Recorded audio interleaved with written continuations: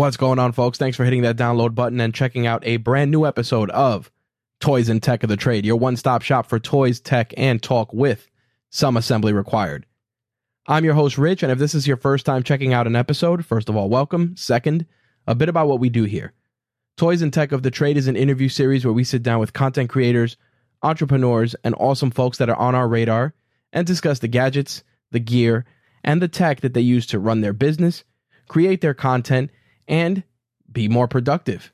Now, when it comes to toys, we like to look at toys in a more broad sense around here and not just relegated to stuff like action figures or Funko Pops or things of that nature. You'd be surprised what people consider their toys, and we love to go and discuss that stuff because it gives us just a little bit more of a personal connection with our guests, and it breaks up a lot of the business talk as well. With that out of the way, let's get into a little bit of housekeeping and turn it over to this week's guest. First off, I want to thank everybody who has checked out the episode that we did with Coach Joe Satmary from Lion's Den. It was a phenomenal episode for a few reasons. For me personally, I'm really a big fan of the work that Coach Joe is doing. And as somebody who's been a gym rat and a fan of just powerlifting, strength training, things of that nature, it was just a pretty big mark out moment for me to just meet someone in the space that's really making an impact and doing it, preaching the same tenets that I believe in when it comes to getting stronger and doing things that are just not the conventional stuff when it comes to working out. So really, really excited to have sat down with him and share his story and chop it up, talk training a little bit and a few other things. As an entrepreneur and a businessman, Coach Joe is out there really busting his butt to give you guys great content and, more importantly, help you just be stronger, be more physically fit. And especially with everything going on in the world, a little extra fitness doesn't hurt at this time. That's for damn sure. Nonetheless, I want to thank everybody who reached out and had some great encouraging words, really said a lot of awesome things about Coach Joe. They're checking out his channel, his site, etc. So again, thank you all for the positive words with regards to Coach Joe. Like I said, he was a personal get for me as a guest, and I'm very glad that I had the opportunity to sit down and chop it up with him. And believe you me, we have a lot of great guests to take us through the next few months. Some of them are in similar spaces like I am in terms of being podcasters, content creators, but we also got some founders, a couple of CEOs, a few influencers in various different spaces. So we're going to definitely run the gamut, and everybody's stories are just so unique, so fun, and you draw a lot of inspiration from them. I think every guest that I've had for the last few episodes, I've really taken something from them. I mean, Coach Joe, for example, I took a couple of different training tips from his YouTube channel. I've applied them to my own training. It's been a game changer for me in terms of strength, especially as someone who's getting back into the gym after the gym being closed due to COVID, but that's a story for another day. Nonetheless, I really hope that many of you that are checking out the episodes are taking something from these guests and applying it to your passion projects, your businesses, and your creative endeavors. And hell, if there's some awesome toys or awesome gadgets or gear that are helping you do something great for your brand or your project, that's a big plus for me as well. And by all means, feel free to reach out if you have any questions about any of the stuff that we've discussed over the last couple of episodes, whether it's gear related or about the guest or anything else. Feel free to shoot me a line via email or social, and I will do my best to help you out. All right. I'm not going to go into too much bigger detail with housekeeping for this week. I'm trying to keep things a little shorter, more concise, trying to really limit a lot of the quote unquote introductory speech. So with that said, I'm going to shut my yap. We're going to turn it over to this week's guest. My guest for this week is Alex Sanfilippo. Alex is an entrepreneur in the truest sense of the word. Got to start in the game at a very young age, has transitioned through various huge career changes right up to the point where he launched his own podcasting service, which is PodMatch, a service that actually matches podcast hosts with potential guests. And as a podcaster that's been doing this for a long time, it is a service that proves invaluable. Alex is going to sit down with us and share the toys and tech of his trade. How's it going, Alex? Rich, it's going great, man. Really glad to be here with you today. I am, just blown away by your story because there's a lot of parallels. I see so many things, between us, obviously, just aside from being podcasters, just you getting your start, starting your first business at a young age, selling used golf balls. I'm like, man, that reminds me of me packing bags in a supermarket and making my first $100. And I kind of want to start there and kind of dig into the origin story leading us into PodMatch. What was that like when you started doing that first business and you made your first bit of money? And I mean, your first significant bit of money. How was that for you? Yeah, it's funny you bring up the golf ball thing. I think everyone ever hears that get mentioned, which isn't all the time. But when it gets mentioned, people who are listening are like, wait, you got to explain that, right? So at about 10 years old, I was in a weird place of life, like every 10-year-old, right? You're pretty much just awkward at that point anyway. Yep. But I remember I was kind of at 10, I kind of had this realization that I wasn't really good at sports like a lot of my friends. I wasn't a musician. My brothers were actually really great with behind any musical instrument. For some reason, it didn't make sense. But then I also wasn't good at video games or school. And that's like a super awkward place to be. Like as a kid, I'm like, oh, I'm 10 and I don't do anything that any people around me do. And I had a lot of friends. I just remember always being like a step behind them and everything. And then for some reason, I saw some kids selling lemonade on the side of the road one day. And I was like, that looks like fun. And I did that for about 2 hours and was like, this doesn't make any money. And while I was doing that, I was watching at the golf course right across the street from where we were doing this. There was golfers continuously hitting balls in the water. And I was like, I wonder if we could get those out of there. And I wonder if those are worth more money than lemonade. Anyway, long story short, me and a couple guys in the neighborhood, we started actually fishing out the golf balls of the lakes, cleaning them up and selling them back to golfers. And we ended up making quite a bit of money for 10. We did that from the ages I was 10 to 12. After that, you're not cute anymore, Rich, so you can't really get away with it. It's kind of like, Yep. Get out of here, kid. But for those couple of years, we did really well. And that's how I made my first $100 was doing something like that. And yeah, it wasn't like big money or anything like that. But as a kid, I realized, oh, wait, this is what I'm good at. I'm good at business. Like I understand profit margins. I understand how to somewhat manage a team, although they were just kids, right? But I learned those things at that young age and kind of set me on fire, if you will, for this idea of entrepreneurship. But that's my origin story, if you will. And it kind of goes into a handful of other things that we can definitely dive into. But that's where I really got that start, that realization. Yes, between the age of 10 and 12 is very young to have that happen. But for whatever reason, that's kind of my story.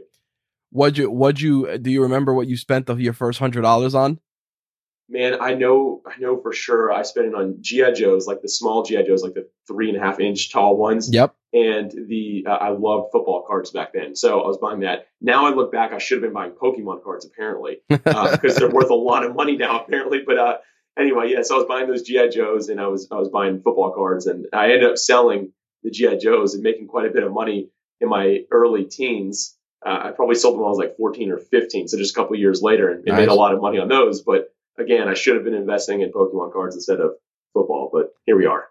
Yeah, it's amazing how that's been such a crazy cycle. I remember working in a comic book store and Pokemon cards starting shortly after like the Magic the Gathering craze, and next thing you know, I'm looking at guys buying cards for $250,000. And I'm like, it's crazy, man. What were we thinking back then? Not taking that seriously. I mean, listen, I still like I have, I was a comic book collector. I'm still going through books. Like I'm downsizing like a lot of my stuff. And it just amazes me that things have evolved so much. And now with NFT and all the digital collectibles that people are putting out there, I'm like, this is a brand new space. By the time, like my kid grows up, she won't know what it's like to buy a pack of cards in a store because you'll be able to buy them digitally. Yeah, we're aging ourselves right now by having this conversation. You realize that, right? Oh, absolutely. But what the funny thing with, wisdom brings experience and so does age. Yeah, and I think that as, looking at your story and what you did, a lot of people, and I've seen it in numerous times, that the lemonade stand is a foreign concept.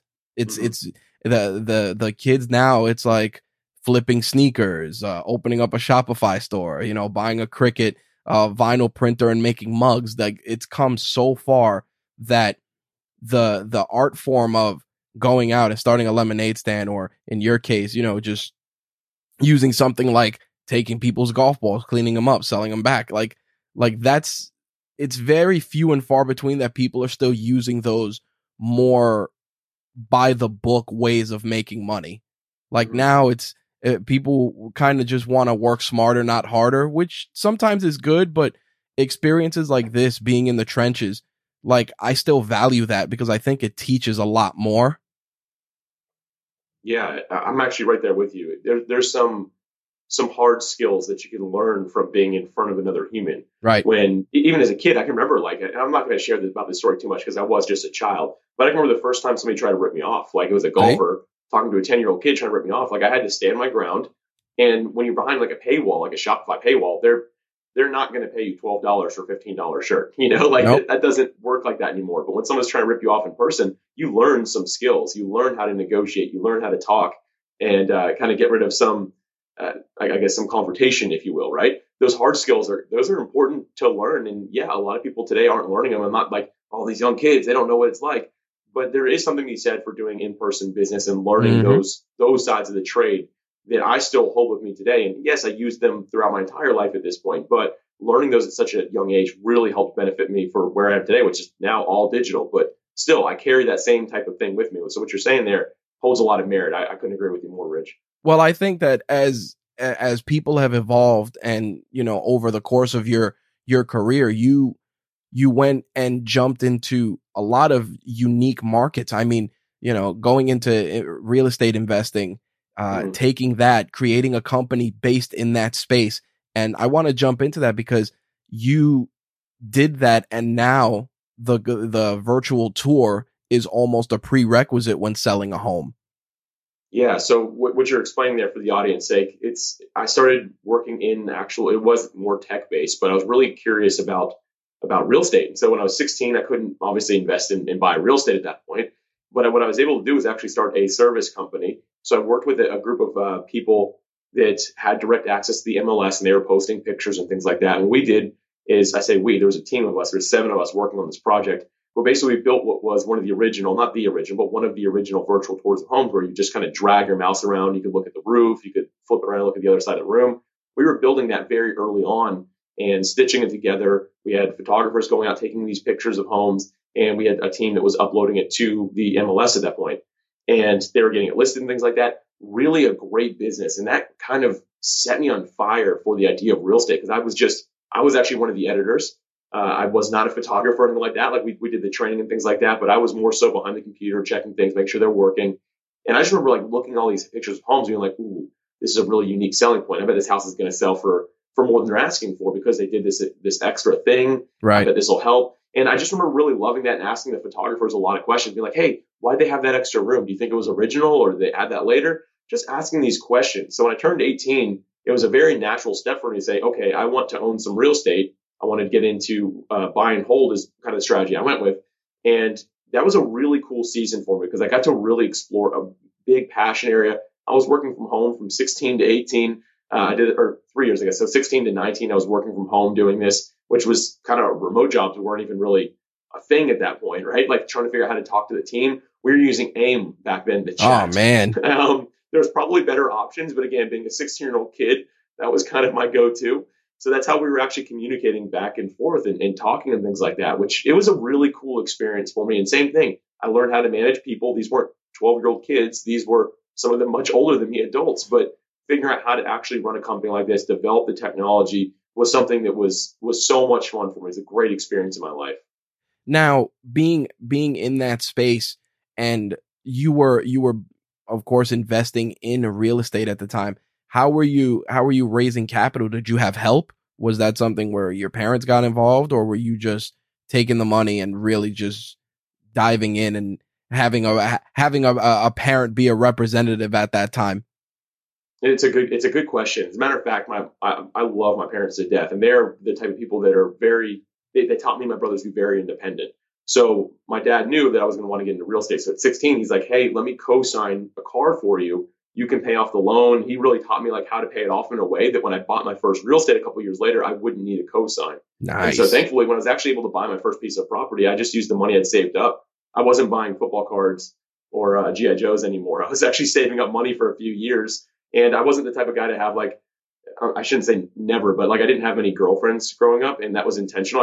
I realized that I spent a lot of money whenever I had a girlfriend, and Mm-hmm. maybe that was just my personality. I know we don't need to dive into that, but I realized when I was single, I saved quite a bit of cash, so I decided to stay single. And also, it didn't really make sense to me. I'm like, I'm not going to get married. I'm like 17, and so I like to keep most of the money that I had. But anyway, when I turned 19, when I decided, or 18, I'm like, it's all blurred at this point when I actually invested in my first property. It was between the age of 18 and 19. But I was actually able to do that without a cosign, thanks to my dad's guidance along the way, and helping me with my car and things like that to be a cosign. So I was able to do that alone with the money I saved up, and that's how I got into my first rental property investment.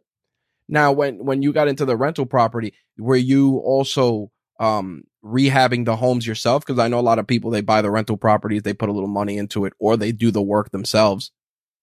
No, what I was actually focused on was turnkey at that point because I was really focused on the business still. So doing the tours and things like the creating the virtual tours and things like that. So I was looking at turnkey properties. Nice.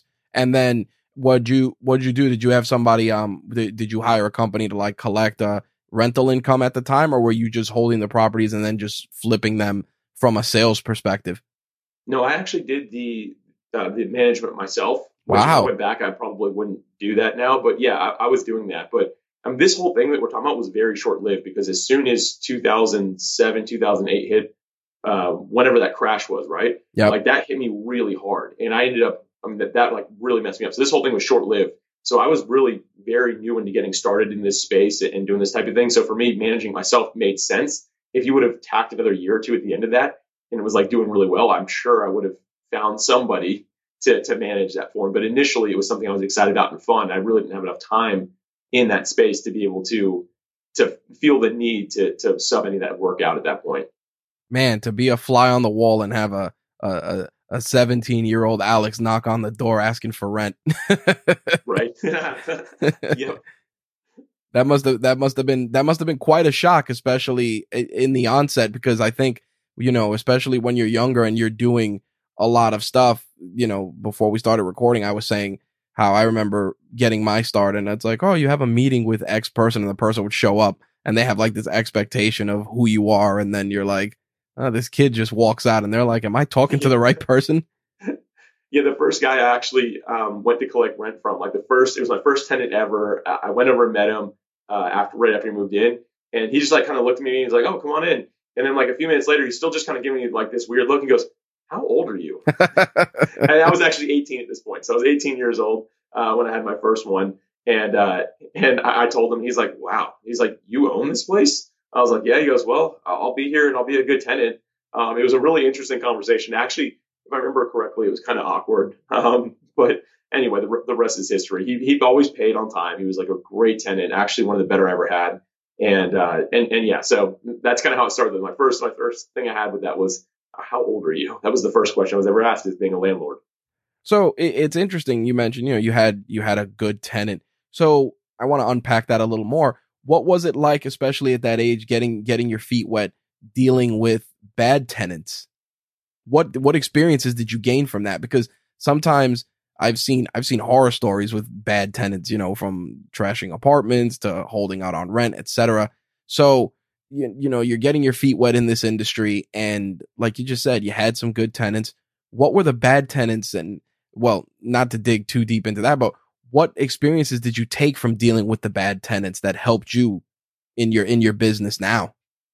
Yeah, so I had one that was really bad, and actually, it did not work out in my favor, unfortunately. This is somebody who stayed their entire time, but toward the end, I think it was probably just the last 45 days, they took a complete turn, this individual. Wow. And I guess he started dating some girl who had a pot-bellied pig as a pet, which at that point, I didn't even know that was a pet. But anyway, they decided to bring it to the place, and that thing tore the place up. I mean, tore it apart. And something went wrong, and now I believe it was intentional with the last month's rent that they were supposed to send me.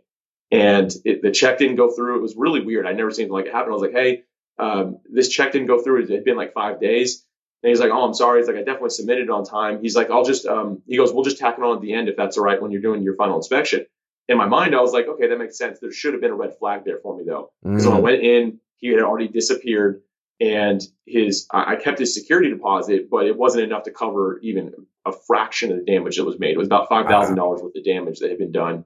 because the carpets were tore up, the walls all had to be repainted because it looked like this animal had been like just rubbing itself against the wall, so it was Right. like black at the bottom of the walls. It was real. It was bad, and I could not get a hold of this guy. Turns out he was actually a lawyer, and he was able to find all sorts of loopholes and things like that in my contract. And that was actually the last time I self-managed or self-wrote up a contract because this guy was able to tear the whole thing apart. Basically, he wasn't responsible for any of it, was the kind of way it went. And it made me just realize that, like, I didn't want to lose faith in people because I gave a lot of faith in this person, but I needed to do my due diligence. Yes, I believe that everyone should be a good person, right? And I never want to say that I'm going to have the benefit or look at somebody and say, oh, I know that this person can be bad and stuff like that, although that occasionally happens. But I wanted to make sure that I didn't lose that faith, but you do the right thing up front. So for me, just because I think someone's really nice doesn't mean I need to not do an airtight contract. Like just because I'm like, oh, I can totally be friends with this person, they're going to be great. No, I still need to do the right thing and make sure that I'm actually doing my due diligence because it's a business, it's not me personally. And that was my big learning moment. And actually, that was the only time I ever worked with anyone who just was bad. I mean, that was really it. But nonetheless, after that, I always made sure that the contracts were bulletproof. It was a business. I separated myself from the business. And since then, I did one other property after that was self-managed, and the rest had all been managed by another company because I just wanted to disconnect myself from it. But that was a big learning opportunity for me where I just realized that, like, hey, I've got to be smarter. Like, I've got to treat it like a business. I can't just be friendly with people and make it seem like it's just something fun on the side, right? Like, it's got to be a real business. Yeah, I think the scary part of that, and it's interesting that the person that you dealt with was a lawyer and he pretty much just weaved his way through the contracts because for the folks listening, the learning experience in that is that certain things you just got to either research them accordingly. And no matter how much research you do, there's always someone smarter. Yeah. And that's just crazy that, they kept a pig in there. They kept the pig in there and then just, pretty much weave their way out of the contract. And I'm sure, especially at that point for you, it was heartbreaking to just have to deal with that, Yeah, it was. And, that was right when the economy really wrecked. So I was already feeling pretty defeated. I mean, the company I've been working on, and I'm not going to sell myself as a failure. Like, I believe that everything kind of led me to where I am today. Mm-hmm. But at that point, like, that company that I was running, the virtual tour company, that just shut down. I actually, there was a business partner in it, and I just gave it to him. I took like almost nothing. I'm like, hey, we're basically went from like a lot of business every day to now no one's selling homes. And if they are, they're not investing in anything extra because they probably aren't going to sell it, right? Right. So it went from like 100 miles an hour to zero, a complete halt. And for me, with the rental side of things, I actually moved into a rental property and liquidated. I guess since then, I've only had 2 properties that were rentals since that time even. And yeah, it was like one of those big, like, I crashed and burned. I went from being a kid that was really young. I had this dream at that point of being, I don't remember what magazine it was, but I saw like top 30 under 30. I think it was maybe Forbes or something like that. I was like, I want to be on that list. Real estate's going to be my ticket to get me there. And that was kind of my mindset.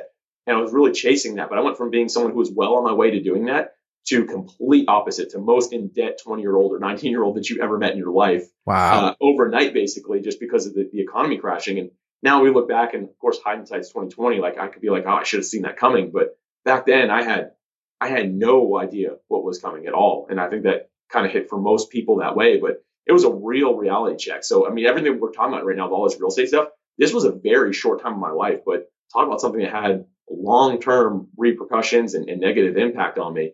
It hit pretty hard. I think the scary part of that, and it's a valuable lesson that we're seeing play out now, is the fact that we kind of get conditioned, especially growing up, that and you may have run into this growing up, where you kind of just check off boxes as you grow up. It's like, go to school, go to college, get a job, get married, buy a home. By the time you're done checking off some of those things, it turns out that you don't necessarily need to check them all off to get to your final destination. Yeah, if you follow what people are saying, man, I find that path that you just said, that leads you all the way to the grave. Like, the last one is like bury yourself, die, like check. Yep. But I don't mean to be morbid by saying that, but the truth is, like, people will always push you to the next phase of your life. I mean, always push you. You buy a house, like, oh, are you going to get a dog? Oh, are you going to have a kid? Yep. Oh, are you going to get new cars? Oh, are you going to get a bigger house? Like, people will always push you. No one means anything by it. It's just the culture around us. Yep. I do think that's mostly culture in the United States. I don't think it's necessarily like that everywhere. But here, we're so we're so infatuated by what's next, right? Like we always want that. And you don't have to follow that exact path. I mean, I know that you haven't followed that exact path. I Nope. certainly haven't. And we're maybe the difference in the norm, the difference from the norm. But in general, like you don't have to follow that path. And realizing that has been really helpful. Sometimes intimidating because you're kind of charting your own course, but beneficial to understand for sure. Now, after the real estate bubble burst and you kind of pulled out of that, you jumped into being in the corporate sector right after that. Am I correct? Yeah, I did. The first thing I did is I kind of took a step back. Like the day I realized how in debt I was like, okay, I've got to do something different. What industry wasn't impacted by this? And aerospace was one that wasn't. Now I don't mean like commercial flights. Obviously that was not a good time for them either. But No. I'm looking at things that are more government related. Space, all kinds of aerospace is a big industry. So I was looking at parts of it that weren't negatively affected, and I saw them like, this is an industry that's growing right now. I'm going to jump into this, and I had a bit of an in. So I have to admit that it wasn't just me showing up randomly. My dad has always been in aerospace since I've been born. I think he was in that industry. So he had a bit of a name. So I was able to walk into a company in Jacksonville, Florida here that my dad happened to be part of. And I was like, hey, Dad, do you think you can give me a job here? He's like, no, but you can put my name on your resume. I was like, all right, that's fine. Like that's okay. So talk about a lesson right there. Yeah. Like I said, my dad is like, and I really respect him about that. Like if I ever needed something, he was there. Like no question, he was there along the way. Same with my mom. But when it came to, hey, you can do this, go do this yourself. Like don't use me as a crutch. If you need me, I'm here. But I walked in. I remember I was able to get a part-time job as a receiving clerk. And what that really meant was once I got into it, it was a lot of breaking down people's boxes, taking out trash and things like that. But as soon as I got into it, I'm like, all right, I'm in a stable environment now in a very unstable world. And I gave my all, man. Like, so from day one, like if I was taking out your trash, I was going to do a really good job. If I was breaking down boxes, I was going to do it very efficiently. And I just kind of stepped all into that job and worked my way up over the years. But that was kind of my introduction to corporate, if you will, going from just being more of an entrepreneur to jumping into a corporate job. But it was small enough that it felt still like I could flex those entrepreneurial muscles, like as I grew in the company. Well, that leads me to exactly that. My next question, you go in there, you've already had years of, experience under your belt, and you're coming in, starting, from the bottom, growing your way through it, finding ways to be an asset to the company. At what point did the company realize that there was more to you than meets the eye, no pun intended, that there was a person here that could be a bigger asset than just breaking down boxes? What was that tipping point for you? I think it was really the consistency in which I showed up with the right attitude. Okay. I wasn't doing a job that was fun. Let's put it that way.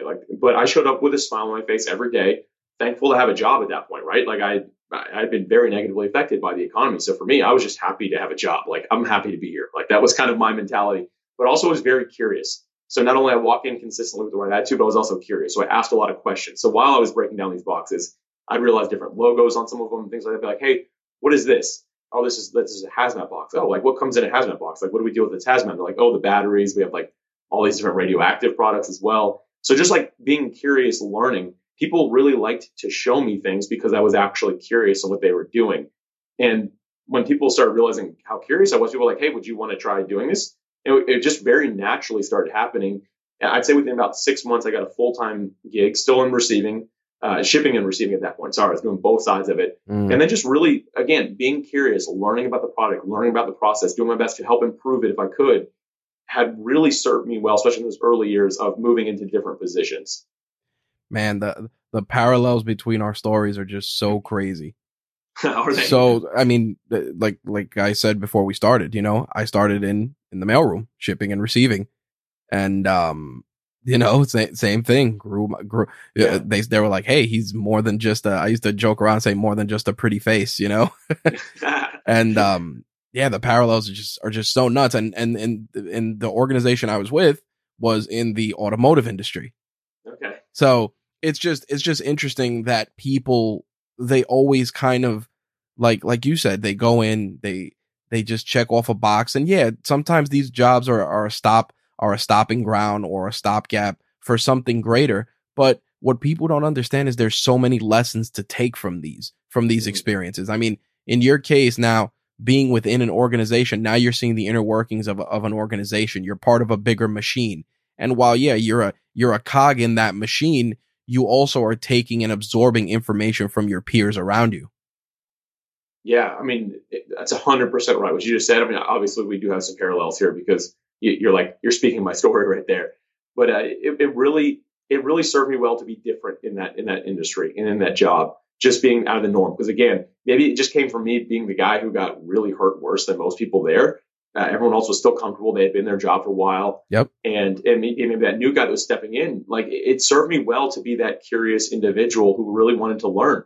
And what ended up happening is over years, I just kept on working my way up through consistency. And then I got into some leadership positions and started really caring about people. And that's kind of, if I have a sweet spot, it's really serving people really well. And part of that is me leading people and just really do my best to learn that. And I always educated myself outside of that. So I did like back that was Dale Carnegie courses were big. Yep. And so I was doing courses like that. I did a handful of, there's someone called like Crestcom or something like that, where I just got like certified in leadership. And as I kind of grew and the company grew, it was crazy, man. Like it went from what was a small company doing a few $1,000,000 a year, which that's considered a small business, to being part of, and I'm fast forwarding about 15 years here, 14 years here, but went into being a multi-billion-dollar publicly traded organization, part of like a big network and things like that. And being part of that change and getting promoted along the way was a great experience for me. It's something I don't do anymore, but I always cherish those years being there, just because it taught me so much about business, leadership, even entrepreneurship along the way. Yeah, and I'm sure that for your dad, it's a nice feather in his cap. He's like, hey, look at you growing in this industry. I've been in this industry. It's like the industry's giving back from a generational sense. So I'm sure there was definitely plenty of pride there. Oh, for sure. Yeah. It's funny. He hasn't needed to work in a really, really long time, but he loves it. He's still in aerospace. And he has a great time doing that. He's more of like I don't know if I want to call him a consultant, but he does a lot of leadership stuff. Let's put it that way. So, and he helps a lot of companies, and things like that. But anyway, he does some great work in there. So it's really cool to still see him doing that he loves. And for me, years later now being out of it, it's really just a great reminder of the legacy that will be left there. So in the midst of you doing all of this, were you still trying to kind of keep your finger on the pulse of real estate? Where did the road take you to where you started your podcast? We'll go there. Yeah. So actually, I really got mostly out of real estate the only other introduction I had during like these years was when I got married. My wife owned a place as well, and it was really close to a university that's here in Jacksonville, Florida. We live, University of North Florida, very close to that. And I was like, hey, when we got married, we had the conversation, obviously, where do we want to move? Because we both own places. And she really liked my place, which I was thankful for, because I really liked the area of town it was in. It's very central, very close to the ocean. So we ended up moving into mine, and we rented hers out. I was like, let's just use this as a rental property at least for a couple of years. And that was kind of like an itch I hadn't been able to scratch in a really long time, Rich. As you know, like at that point, I'm like, this would be really cool. So we did that. We rented out to three different students going to UNF, and that was a great experience. Really did well with that. Their parents were paying for it, which always helps. The rent always showed up, and it was really high, which was great. But they were happy because they could get to school in less than probably 3 minutes to get to campus. So that worked out really well for us. But that was really the only real estate I did till 2018 when I started really myself getting back into it. But I shouldn't even say getting back into it. I wanted to buy another rental property because I didn't have one. But the one that I did have with my wife, we sold that a couple of years later while I was doing the whole aerospace thing. The market just hit just right and made a lot of money on that. It made me feel better about the prior bad investments that I had. Let's put it that way. Yep. But yeah, so that was kind of, real estate was always just on the back burner. I always enjoyed it. I kept up with like Bigger Pockets. Brandon Turner at Bigger Pockets is actually a friend of mine. And that's like a online real estate community that I've just always loved. I've read his books and just kind of kept up with what it's doing, but it's more of a hobby at this point for me. Well, you know what the funny thing is, though, that even within that hobby, that hustler's mentality is there because you're working, you still have an income coming in. I hate that so many, especially now in 2020 and 2021, people push passive income. And I'm like, listen, it's passive because you're quote unquote getting money while you sleep, but that passive income requires active grind. Yeah. Oh, it does. Like, and I hate that they use that as this as the bait on a hook for people to fall into this false sense of security. It's like I said to a friend of mine, I'm like, you do realize like a person selling on Shopify is eat, sleep, and breathing all of this stuff. Sure, they're selling t-shirts while they sleep or candles or whatever it is, but you understand that when they're awake, that's all they know. Yeah, I like that you're bringing this point because there is this huge misconception of we all need to be focused on that passive income and it's just going to come to us automatically. Yep. And like you're saying, man, there is so much that goes into it. I remember when people started calling me like an overnight success in podcasting. I'm like, it was 1 year of work before you even saw my name. Like Yep. There was a full year, like 12 months of hard work every single day I put into doing that. Yeah, And well, it's one of those things that people just, I don't know. Like we think that, okay, you press play and then you're just going to get overnight success. And sure, there might be the few outliers, yep. but I've never even, I shouldn't say, I've met one person ever that really didn't have to do anything and just made a ton of money. Like they just hit it, it was like hitting the lottery with their business. But everyone else I know is like, no, dude, I put in 10 years of really hard work that no one ever noticed, no one ever talked about. But the day people saw it, it looked like I was succeeding overnight. But the truth is, like, getting to the point of true passive income is a ton of work. And then even after you launch something that technically, I'm doing air quotes here, has passive income, the amount of work in the background that you're doing, like creating the SOPs, writing the documentation, making sure that your structure can keep up with the income that's coming in. Yep. Doing all that, like, yeah, it's passive income, but you are working your butt off to earn that passive income. And I think the scariest part, especially, is because you, much like myself and even a lot of our listeners, they've seen the evolution of all of these different ways that people are making income. Like you were running a blog, and as many people know, that used to be one of the ways that people used to promote making money. Oh, start a blog. And it's like, okay, start a blog. What's it going to be about? Are you committed to writing every day? What about Google optimization? What about Google AdWords? Oh, no, nobody talks about that. It's so true, man. Like, I'm kind of just laughing to myself right here as you're saying that, because that's exactly what it was. When people, now it's podcasts, but when I was starting in blogging, people were asking me all the time, like, oh, I want to start a blog like you did. And they're like, I could just go to like WordPress.com and do it. I'm like, no, you need to go to WordPress.org because you need self-hosted, because you need the SEO boost. And I'm like, yep. I don't really want to do all that. I just want to know how you did it to be successful. Uh-huh. I'm like, that's what I did. I'm like, I put in, again, way too much money because I didn't know what to do. I was testing things all the time. I'm like, but the system for it to actually work is a lot more than what you think. The truth is, here's like kind of the whole thing. We're all looking to get rich quick, and there really isn't a way to do that. Nope. Like, maybe you can set things up the right way so you can accelerate your success, but there's no get rich quick. Like, you've got to put in the work, because if you didn't, everyone else would already be doing whatever that is. Well, and with blogging, the funny thing was that people would go start a blog and they'd see like, oh, this person started a travel blog, and next thing you know, they're writing articles for Travel Magazine. I'm like, you do realize that the person, number one, had to be a good writer. And the other thing is, and this happens, it's like, so there's circumstances where it's lightning in a bottle. Maybe that person just got into the space at the right time when everybody else kind of folded. I mean, the scariest thing, and you know this as a podcaster, is the fact that there are so many podcasts out there, but there's also, among that podcasting city, so to speak, is a massive graveyard of podcasts that have been abandoned, or that people just, they started and lost interest in and pod faded. So it really drives home the point that there's just, people want to eat the sausage, but don't want to know how the sausage is made. Right. Man, actually podcasting is a great example for that. I just recently was looking at the stats, doing a deep dive. Libsyn was helping with this as well. I don't use Libsyn directly, but they do a great job knowing the numbers. But there's almost 2 million podcasts like on Apple technically. And out of those, I wanted to see, okay, how many of those 2 million are active? Because that sounds like a lot, right? Like everyone's on a podcast at this point. I looked at active podcasts, which Apple determines that based on posting within the last 90 days. I would say if you're not posting in 90 days, you're inactive. But anyway, they look at that as being active. So within the last 90 days. So I looked at those episodes, like podcasts that are still considered active. And then I was like, how many of those have more than 10 episodes? And out of the 2 million total podcasts, there's less than 400,000 that have more than 10 episodes and are considered active right now. I mean, that should tell you something right there about like, okay, everyone who wants to start a podcast, most people are not going to succeed. I mean, that's less than 25% of podcasters actually going to be making it past 10 episodes and staying active. Like, Yep. it's more work than people set out, like cut out for it to be. And most people stop, like we're saying, Rich, because it's like, I have 4 episodes out and there's only 30 people listening. Yep. Right. Like that's what happens. And people are like, oh, that's it. Oh man, I can't keep up with this. It just must be the wrong vehicle for me or something like that. Well, I'm so glad you mentioned the numbers, because what happens is, and I tell a lot of people, I've told, hosts on our podcast network, I've told people that are getting into it that quote unquote want to pick my brain. I tell them, like, listen, yeah, sure, you put out your first podcast, you got 10 downloads, maybe you got 25, maybe you got 50.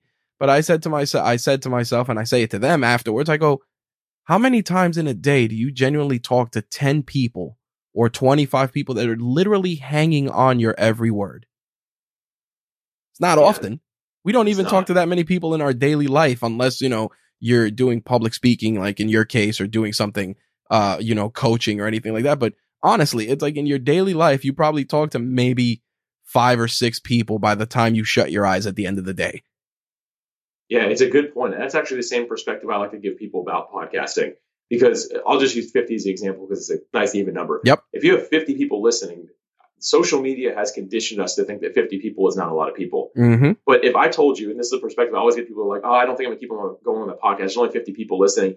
I tell them this. I'm like, all right, if we're in a room right now, this is back before, like, when I'd be doing in-person coaching, but I'm like, if there is a room right behind us right now, I open that door and there are 50 people sitting in seats and I put you on a stage and they want to hear you. They are ready to take notes. They are interested and they're going to come back every single week. Would you show up every single week? And every person I've ever done this with, they're like, oh, well, of course, there's 50 people there. And I'm like, your podcast is exactly the same thing. Mm-hmm. Sure, you're not seeing them face to face, but they're listening to you. They want to hear your words. It is way more powerful than someone scrolling past you on social media. And I'm not saying social media isn't powerful, but the truth is, if 50 people see a post on social media, it means they scroll right past it with their thumb, right? Maybe even liked it on their way, but they didn't really pay much effort. But if someone's listening to you for an hour, dude, that is a different level of influence in somebody's life. And if you've got 50 people doing that, or even 10, 20, whatever it might be, that is worthwhile in my mind.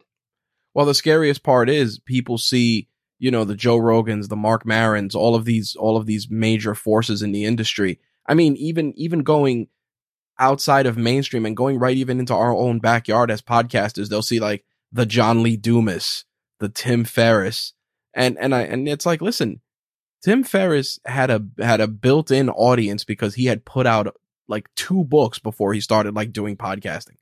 So if you're using him as your barometer of success, then you're gonna be very upset. You're gonna be real pissed off when you're like, oh, I wrote an ebook and put it on Amazon, and why don't I have 5,000 downloads in my first 5 episodes? Well, that's not how that works.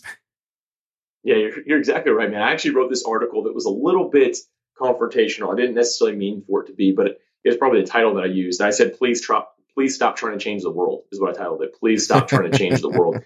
And I was talking about how, like, I was actually in Clubhouse listening to a room, and continuously every person that got up was talking about how they want to start this business. They believe they're going to change the world. They're going to change the world. They're going to do this. And I think that's really an honorable idea. But the thing is, I realized that people who are trying to change the world never change one life, because they're still trying to figure out how they can scale it to change the world. Yep. When in reality, a much better idea is, how can I change one person's life that I can actually impact today? Like my experience, how can that help one person today? And my whole idea with that article was just to try to get people to shift that mindset.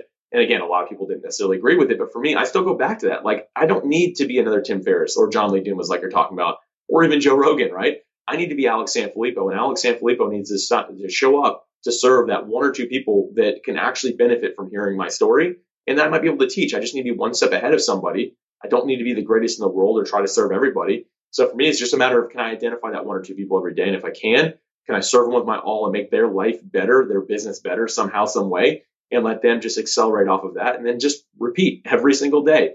And that's been my mentality. And obviously I've had to work to develop that, because that's very counterculture to have an idea like that. But I realize that I'm more fulfilled by doing that than trying to serve the masses. So with that said, blogging and podcasting go hand in hand. What was the tipping point that led you to start creating a brand podcast? Yeah, so going back to and I'm glad you brought this thing full circle, Rich. You're a fantastic podcast host, by the way. I'm listening to episode 41 right now. Brianna Peters. Is that who it was? The Yep. Gotham podcast studio. Yeah. Loving it so far. But anyway, you do a great job, and I encourage your listeners to go back and listen to that episode because that's already been pretty sweet. Not all the way through it yet, but so far it's good. But anyway, you brought it back full circle. So yeah, I did the aerospace thing. I worked my way up. I got into senior leadership at the organization. So I was a divisional director, and that they don't even do VP level. So that was it. Like that was the next. I reported directly to the president and did really well. And like I said, it went public.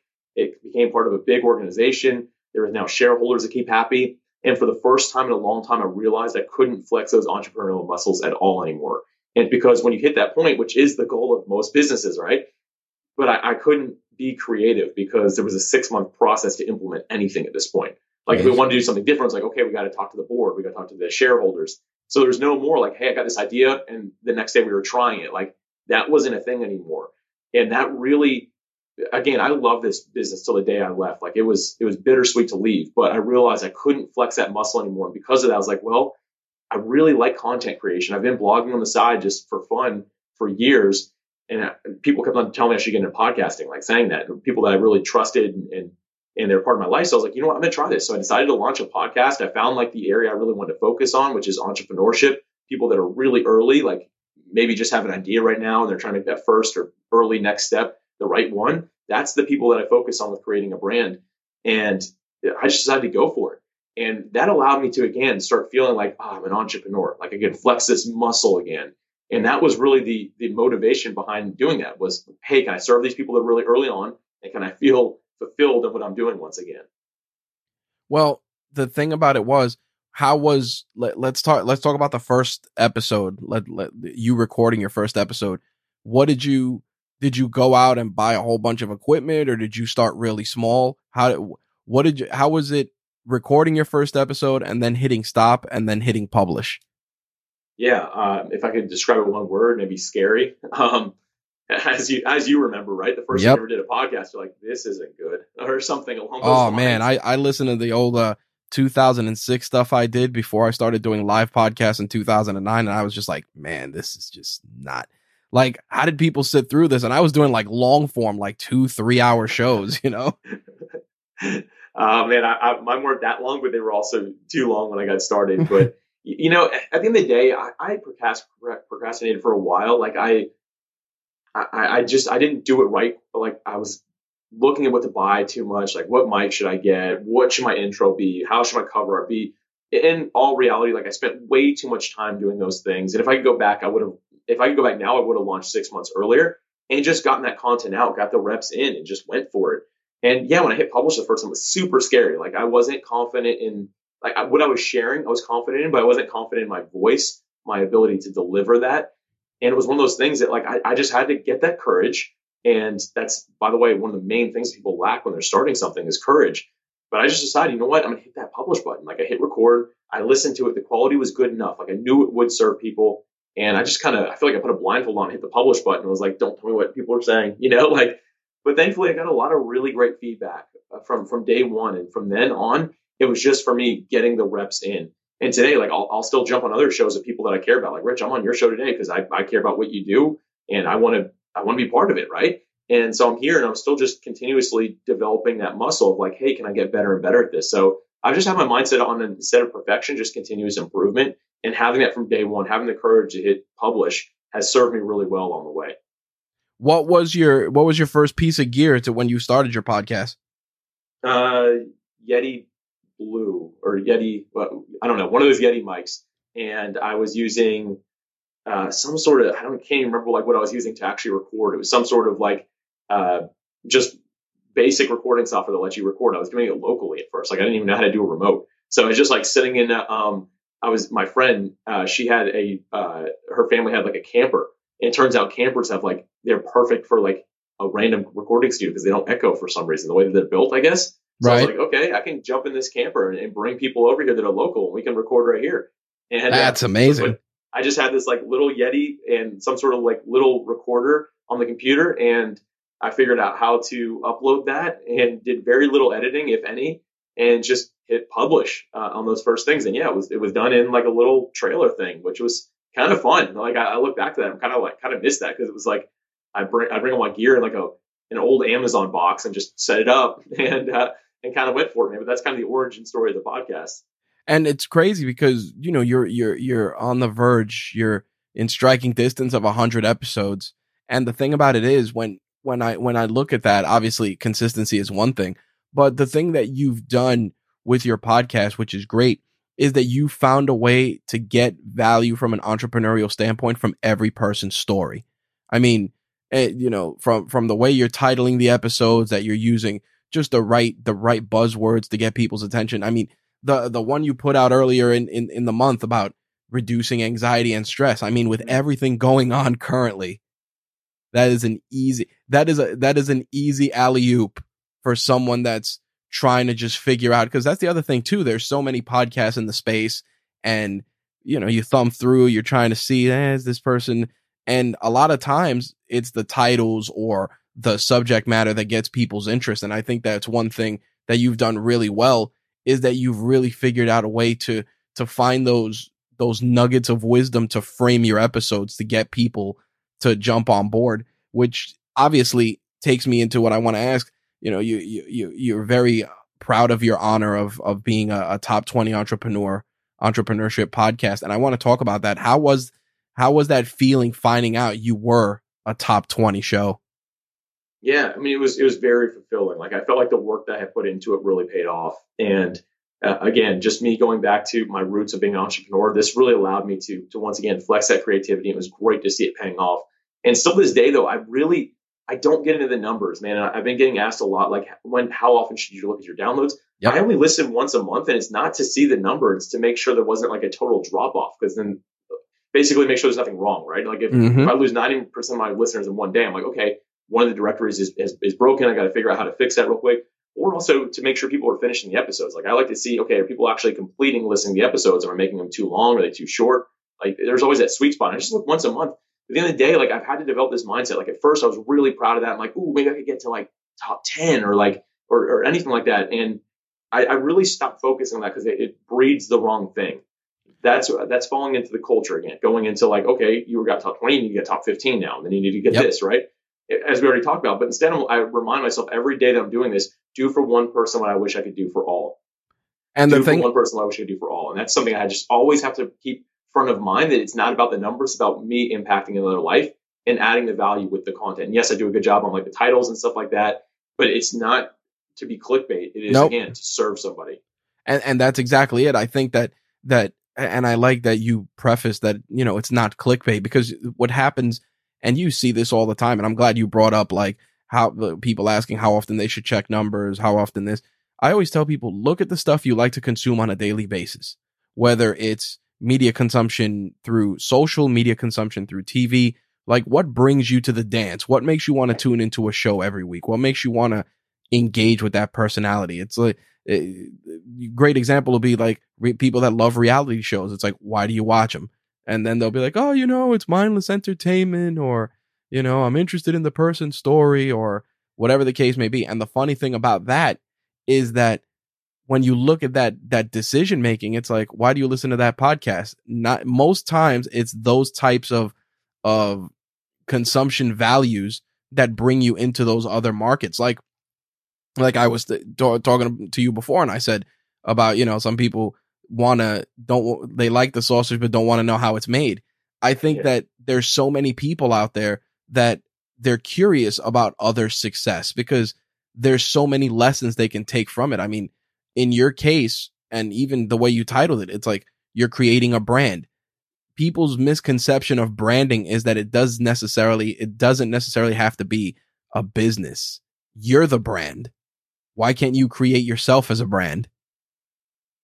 Yeah. And, you know, the reason I really titled it that is going back into what you just said there, but it's the value I was able to add throughout my years in aerospace. Like, this was kind of like, a lot of it was my focus. Like, how do we get ourselves in the right mindset? How do we focus on what matters? How do we just make small baby steps? Like, again, those are the things that help me succeed in the long run. And when I started this podcast, it's exactly what I wanted to do. I wanted to be like, okay, like when I named it, I'm like, it's going to be about creating a brand, like the art of creating a brand for somebody, like making that one step every day to get closer to what your goal is, to your personal brand. Like, sure, it can turn into a big organization, but like, how can you get it there along the way. So I'm glad that you brought that up, because that really was the focus. And all I was doing, like you're saying, some people's reality TV, for me, it was like taking small micro steps every day to grow your business. That's Yep. just something that really I developed over the years, is an understanding how to do that. So I wanted to add that value to the world. And that's exactly why I focused on that, for the exact reason you just shared, man.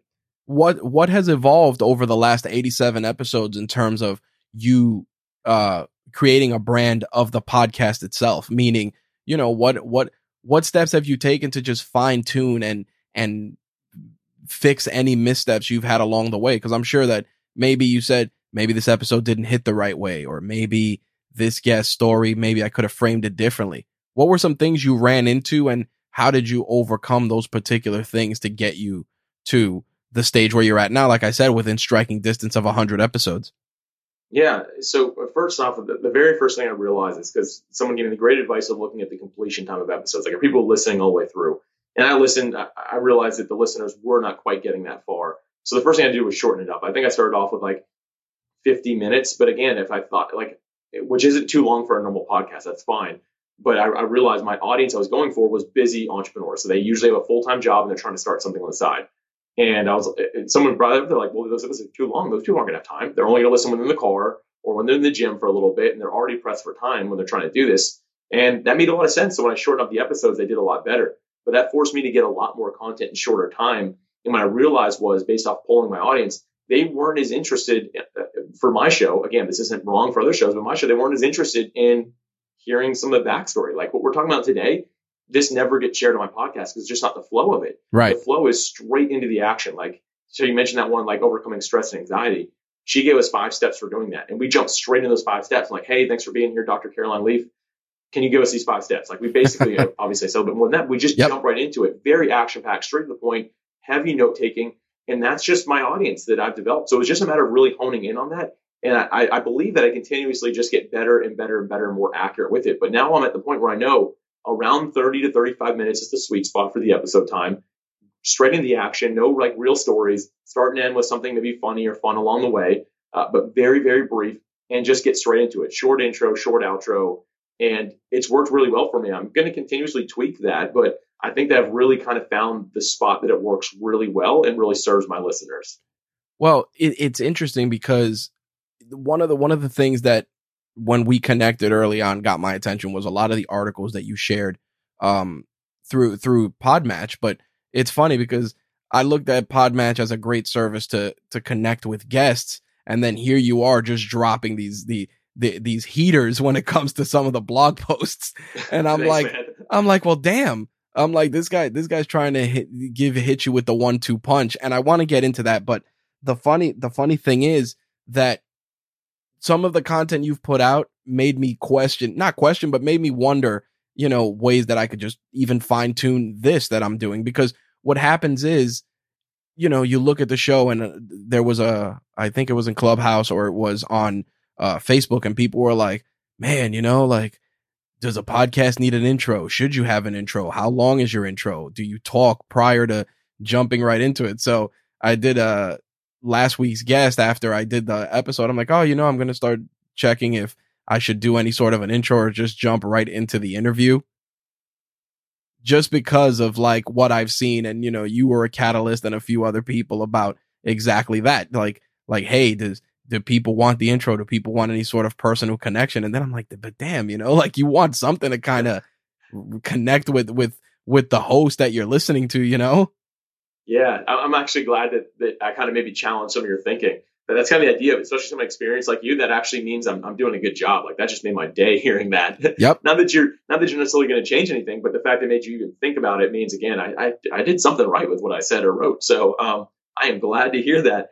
But to your point, like there's probably no right or wrong answer. I mean, there is some obviously general ideas that everyone should do, but I've heard, you and I both heard some of the biggest podcasts in the world. Some of those guys don't do intros. Nope. They just go straight into it.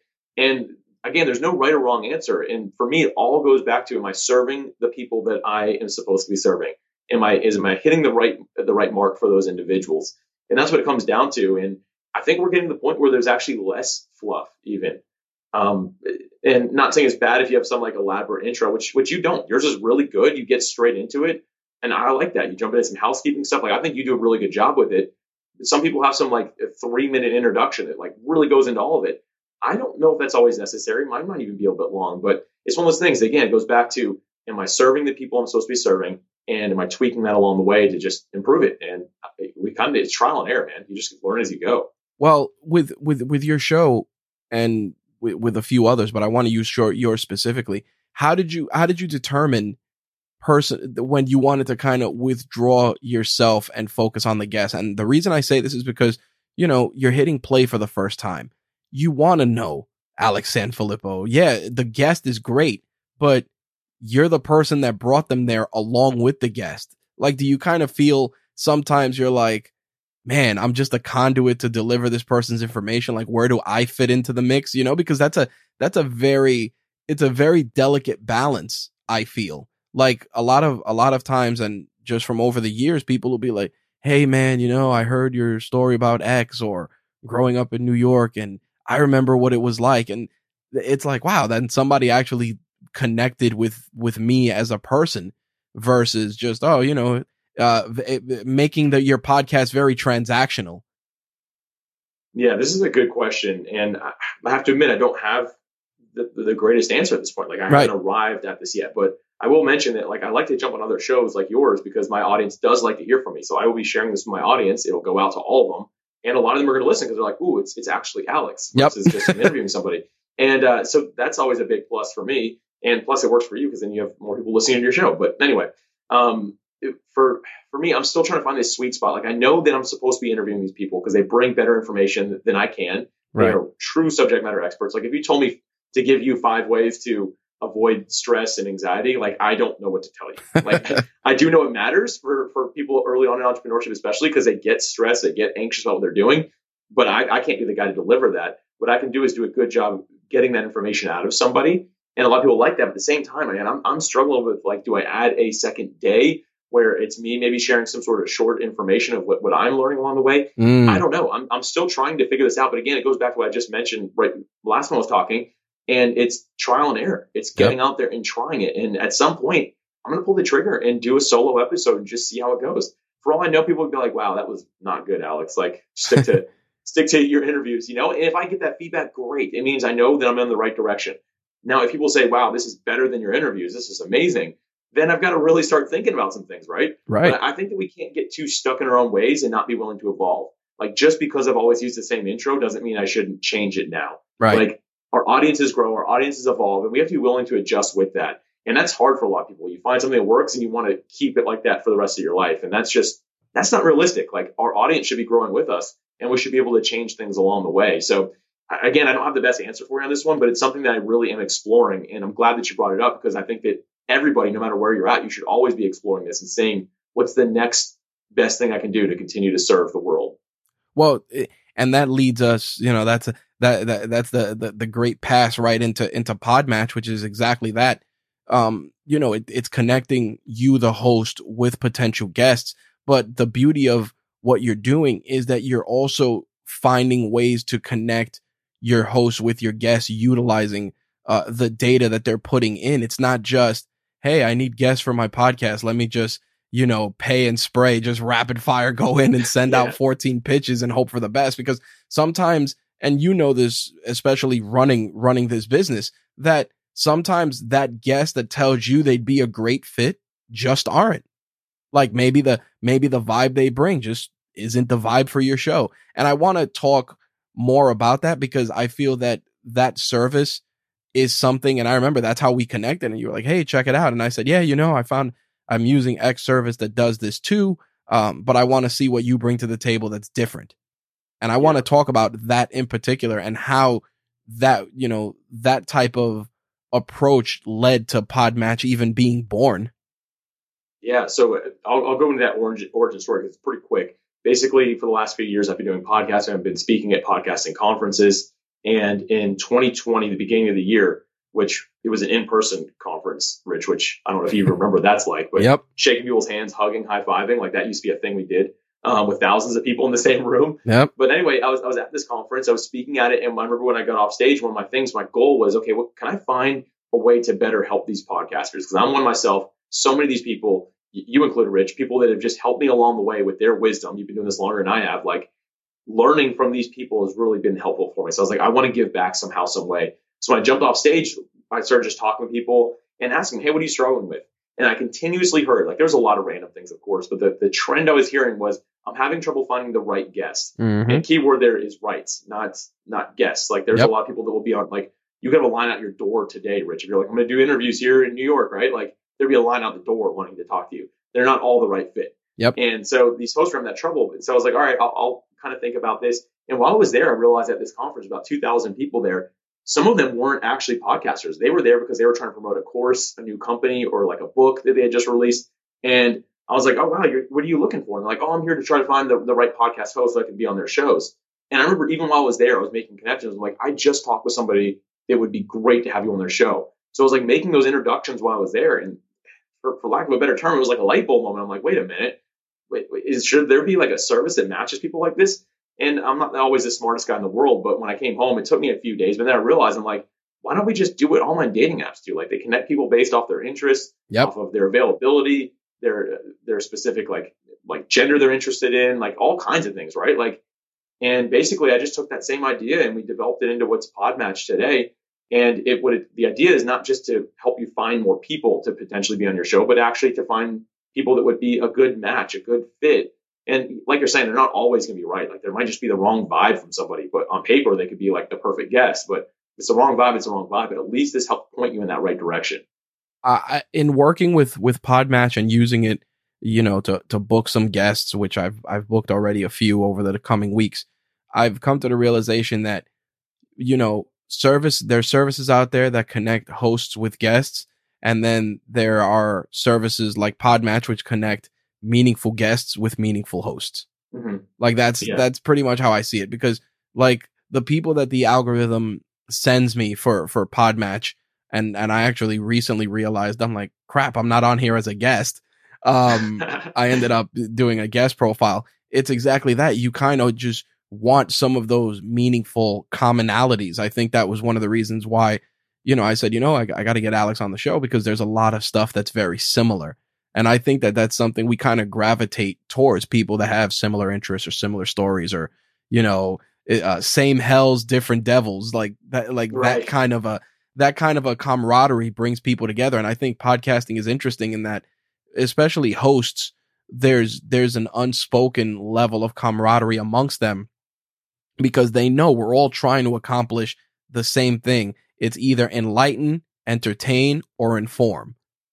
So seeing you do that and just embrace that so much was very refreshing. And like I said, on top of that, you're bringing value with some of the posts.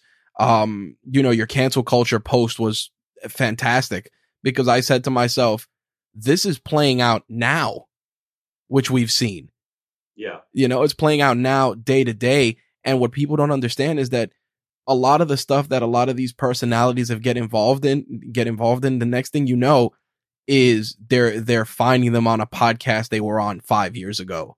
They're finding them in a soundbite that they did 5 years ago. And I laugh, because I always say to myself, I remember when I was doing my podcast, it was what I like to do. The term is very blue, very New York, very unscripted. Yeah.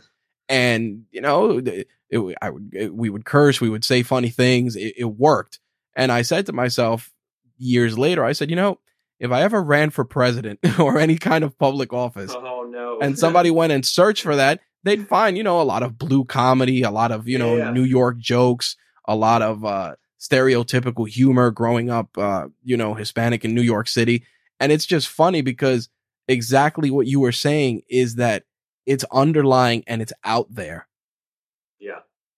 And it's a scary concept. It really is. I was thinking that same thing the other day. Like, if I was to run for president, which, by the way, is today not happening, but let's just say that was going to be the case, people would dig this stuff up, which, and like you, I mean, sure, like, we have some maybe borderline stuff, but it's just funny. Like, you don't mean anything by it. Yep. But people today make stuff out of nothing. Like, things that were one point harmless, now they make them seem like it was the worst thing that any human being has ever done. Mm-hmm. And yeah, I don't know. I'm thankful for anybody who runs for president, because I think it's a true act of selflessness. But dude, I'd be scared what people could pull up. It's probably stuff I don't even remember. And again, none of it was intentionally bad. Like, I'm not I've never been somebody who's been, I grew up in like a melting pot, man. Like I've never been somebody who was like racist or done or said anything really bad, but like someone would find something that they could look back on. But anyway, it's a side note there. Well, no, well, in a sense though, the content, even from a side note perspective, I want to remind people, like, and this comes back to something that I tell people when they want to get money for podcasting. I always tell them, I'm like, listen, podcasting is evergreen.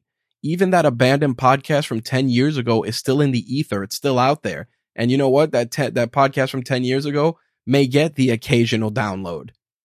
So sure, Michael Hyatt's a great example of that. He has a podcast he's doing right now, but Lead to Win is his new one, but he had another one. I can't remember what it was called exactly, but it's still like a very popular podcast. I don't think he's posted an episode in 8 years, but It's still like one that is often getting trending because it's great evergreen content that he wrote. Yep. And I tell people that all the time. And I want to go into PodMatch a little more because I feel that what you're bringing is, like I always say, it's a double-edged sword in terms of value. You're bringing connection for guests. You're also allowing podcasters to be guests, which is great. And, I share a lot of your blog posts. We have a Facebook group message for all our hosts. So when, they were asking about getting guests and stuff like that, I'm like, oh, Alex might have a good post, and I drop one in there. Thanks for that. That's cool, man. So these guys, a lot of the hosts, they get it. And the thing about it is that the scary part with running a business in your case is that podcasting, while it's niche, it's starting to blow up heavy. Yeah. And I want to actually get your thoughts on that, because with your service and what you're doing, how has this massive influx of just a spotlight on podcasting influenced PodMatch and what you're doing? Yeah, this has been tough to figure out, because I'm glad you brought this up. This is a really good point, because podcasting is blowing up. And when you say podcasting, you mean all podcasts. Like there's more comedy podcasts, yep. There's more true crime, there's more entrepreneurship, there's more of every category you can imagine. And for us, it's like blurred the lines of who's our avatar. Because often I'm like, okay, when we started, it was like, okay, it's gonna be a lot of business podcasts, I'm sure. And it was initially. And then I know where like all these sports podcasts started joining. I was like, uh-oh, I don't know anything about this. Like, yep. Going back to my story, like I've never been good at sports. Like, yeah, I love football cards, but other than that, like I don't know much about sports. And it's one of those things I'm like, so our avatar can't just be a business person trying to find guests for his podcast, because then we have all these different ones. So it's blurring the lines for me on who our avatar is, like our most ideal customer, because of how many people are joining the platform that are all these different categories. Like I had an email from somebody yesterday who just joined, and they are very focused in the autism side of podcasting. And like, hey, I noticed there's not too many on there. Is there a way we can get more of them on? I'm like, I didn't even know this was a category for podcasts. Mm-hmm. Like I never heard of that. So for me, it's just been a matter of really where I've narrowed this down to is doing my best every single week to listen to people that are using the platform, finding a diverse group of people and just hearing, okay, how is this working for you? Are there a lot of podcasts in your niche that you're in? And just doing this. And I'm doing this by, I just like to call it doing things that don't scale, which is I'm actually getting on calls with these individuals. So next Friday, I've got a whole group of calls with people that are actually using PodMatch. Some of them are new, some have been on for a while, some of them just have really random topics they cover, and just hearing them out, listening and seeing what I can learn from it and making some sort of data out of what they're sharing to see how I can continue growing this thing. But right now, man, that's the only way I've been able to figure out how to do this. There's no like, this is exactly my narrow focus, because now it's like, okay, podcasting is blowing up. So I've got to just hear the people out and see what they're looking for and see how I can tackle that strategically. Well, it's funny because I have a sibling with autism. So it's interesting that somebody approached you for that. And I'll be honest, as somebody who has somebody in that falls into that category, the information that's out there, there's so much misinformation that honestly, if you can cultivate mental health experts, people that deal in that space, I feel it's very, very underserved. And people are always like, like my story is really weird and I'm not going to get into it, but they'll be like, oh, you should really share some of that stuff, man, because that's a great resource. And I'm like, listen, I'm not going to just take my personal life and turn it into a podcast. I had deliberated it and to a point, but it's just weird for me to kind of use that as like an autobiography. But I'll be honest, in terms of just those pain points, like you were just acknowledging, like right now, you didn't mess with sports and more sports podcasters are going in there. So, you're going to have to go into some Facebook groups that tackle sports or sports podcast Facebook groups and be like, all right, who do we got here? Who wants to sign up for a service? Because the problem is it's exactly that. I mean, one of my guys runs a wrestling podcast, and I remember someone from PodMatch reached out and they were like, hey, they emailed me on the side and they're like, hey, we'd love to have you on our wrestling podcast. And I'm like, that's not for me. I don't do it anymore. So I had to email my guy and tell him because he wasn't signed up for PodMatch. You see what I mean? So I think that the problem is that so many people want to get into the space and so many people are trying to do that. And you're over here just trying to get a little sampling of everything for everybody. And it is incredibly difficult. Yeah, it is. And, I think that we've done a good job figuring out how to do this. Like we put a lot on our members. So like we're very member driven. Our roadmap for what we develop in the future now, like what we're working on is all member driven. Like we don't come up with the ideas for it. We ask them, we give credit to the person who came up with the idea or the group of people who came up with it. And by doing this, these individuals have been, and we have a great affiliate system built in. People have been willing to share on our behalf. And that's really helped us grow. But I really like what you just shared. Like you shared about like autism and understanding like you need what you need in that space, like the type of people that you need to come on and talk. Like I didn't know that. And so that's already good information for me. Knowing that, those are people within PodMatch that I reach out to now and just ask like, okay, do you have any ideas for how we could do this? Would you mind sharing with your network? Like doing that has kind of built our own army of marketers, if you will. And it's because we're listening, like we care. That's one thing that I hear this on almost a daily basis. Someone will email and be like, hey, I really appreciate the fact that you care about the success of the members. Like you're not just here trying to get more people to join. You are here to help us all succeed.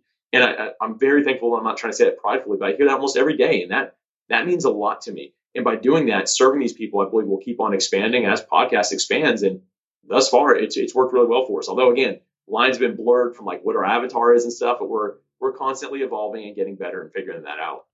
The shift to virtual, how has that been for you and for PodMatch as a brand? Because I feel like, I mentioned Clubhouse as a reference point, but I go into Clubhouse here and there, and a lot of times I'll see you in like 4 or 5 different rooms just on the grind.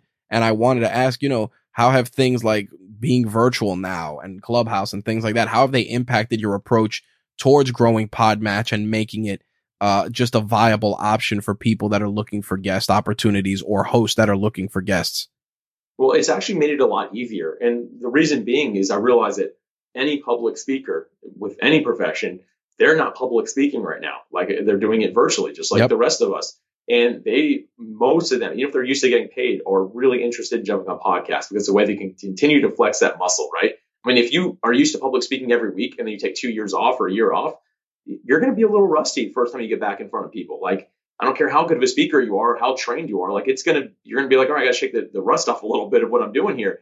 And so this gives them the opportunity to continuously flex that muscle. So for me, it's actually like going virtual has been very easy. Like the idea for PodMatch, I mean, like when I really solidified it and we wrote it down on a whiteboard was where it started. That was March 10th, 2020. I mean, we were already at that point. The whole world was pretty much going virtual at that point. And we launched an early beta on June 15th, 2020.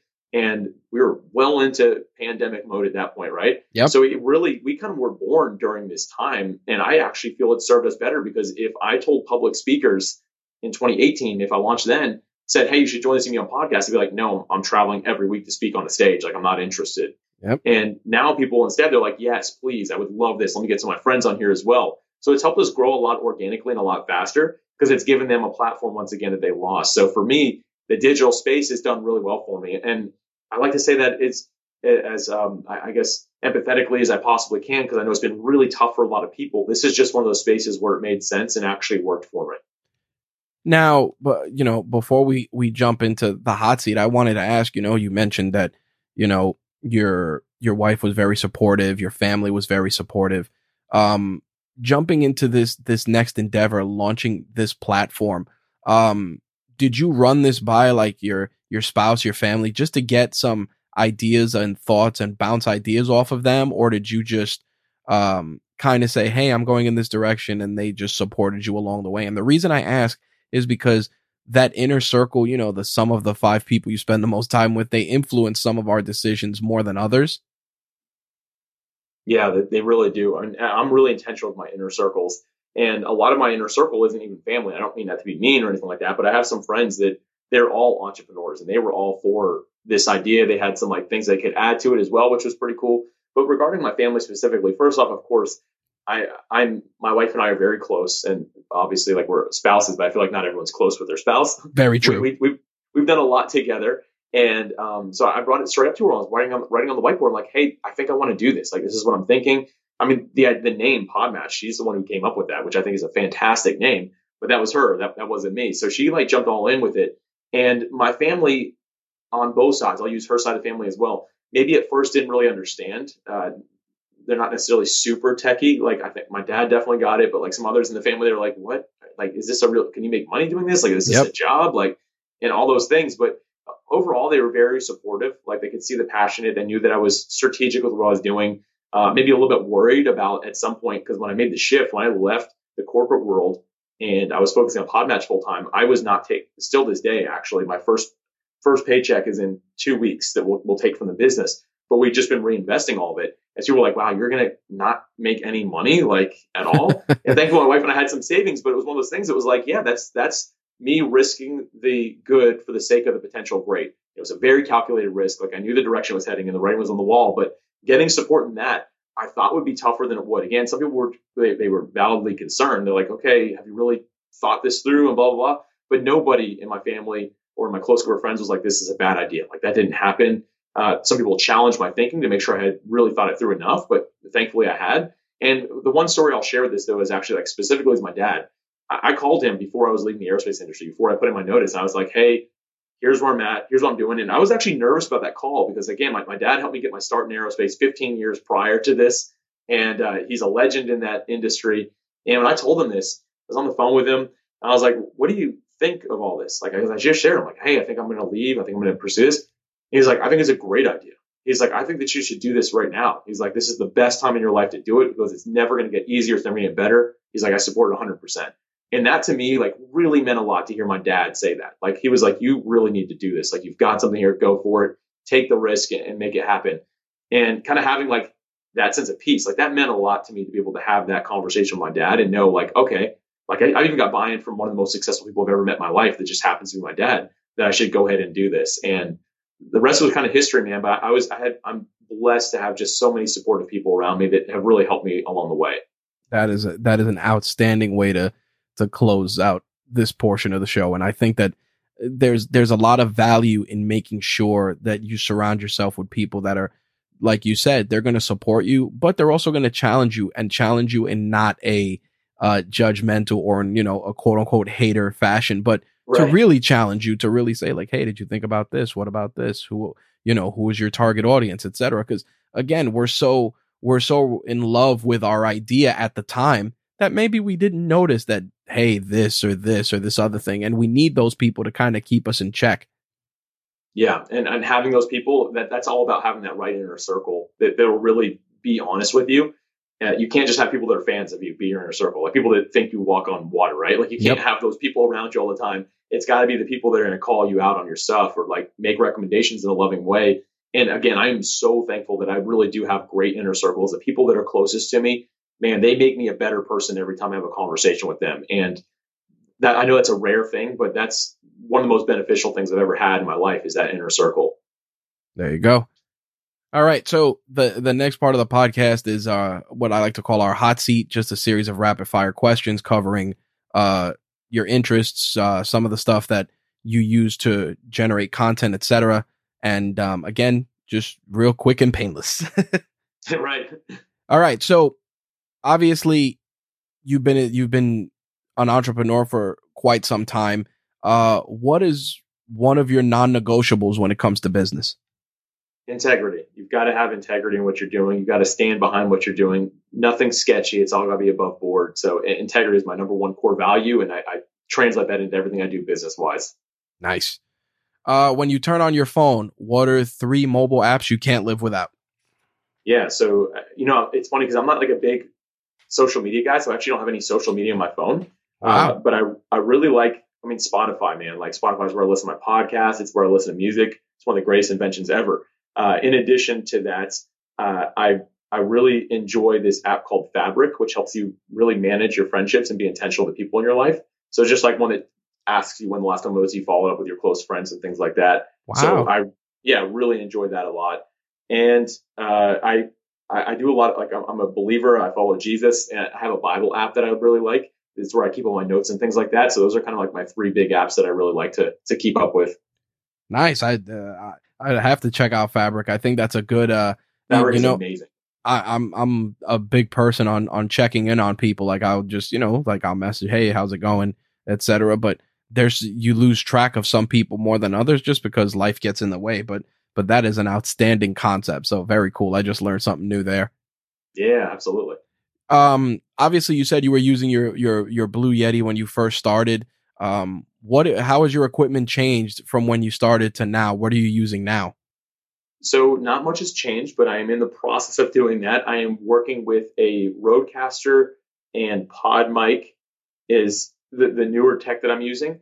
And then for actually doing recording, I'm using, because it's all remote now, right? Even Yep. if I'm recording with somebody who's technically local here in Jacksonville, I'm still doing it remote, and I'm using Squadcast now for that. And upgrading these things has actually been really helpful. So it's kind of all coming together still. I'm working on my home studio. It used to just be an office. Now it's turning into a home studio to make sure it has decent sound and things like that in it. Yep. But yeah, it's a work in progress. I'll say that for me, this stuff doesn't come natural at all. Like I've had to learn and ask a ton of questions, but yeah, so the Rodecaster and PodMatch is kind of the direction I'm heading in right now. I can tell you as a person who has a Rodecaster in their studio and has kitted out their studio with a lot of Rode equipment, probably one of the best investments I ever made. Nice. I am glad to hear that. Thank you. Yeah, Because that's it's the expensive, man. Like it's when I hit purchase, not that I have nothing wrong with spending money, but I'm like, man, there's a lot of stuff that looks really good, has good reviews, and it's like a quarter of the price. I'm like, I hope this is actually worth it. But I'm glad that you said that. Well, you know what, just as a side note, what made me want to do it was the fact that to run my shows over time, I was using a lot of equipment. So it's like you have your mixer. I had a noise gate, to make sure I didn't have any outside noise, an external recorder. So by the time you tally all that up, you're like, I already spent, four, five, $600 on the equipment. So all Yeah. I'm doing is the joke my friend likes to use is, sell your drugs to buy more drugs. So all I did was I took all of my equipment and I sold it. And I said, well, this should cover the cost of the Rodecaster Pro. And it more than did because I made a little profit also. Nice. But Okay. that was exactly it. I said, okay, I don't need a recorder. I don't need a noise gate. I won't need XYZ. I'm not going to need something for sound clips, unless I want something more than the 8 buttons that are there. So yeah, it was a solid investment. The sticker shock initially, I'm like, man, I gotta come off $500 in a clip. Yeah. It definitely was not pleasant, but man, best investment I made. Cool. I'm glad to hear that. It reinforced that. I'm sitting here looking at it right now. So thank you. Glad to hear that. There you go. What's one website you recommend to people often?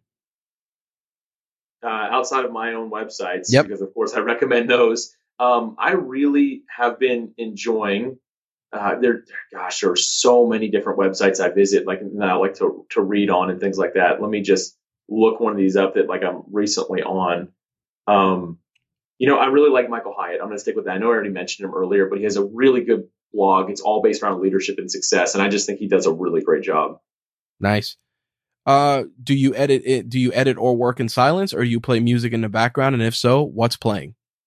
Man, I'm always music, and not that I mind silence too much, but I feel like my mind wanders less when there's something behind me. So I Gotcha. really like things like maybe progressive trance or like deep house type of stuff. So it's kind of like more EDM type music, but usually without vocals and stuff while I'm kind of working. I like Right. that pace. But at the same time, I really love classical, like anything that's a classic. I love strings and things like that. So just being able to hear that in the background, those are the type of things that I really enjoy while I'm working. Nice. Obviously, as a person involved in entrepreneurship and podcasting, I'm sure you read a lot to stay informed. What was the last book you read? The last book I read, I'm actually right in the middle of one right now.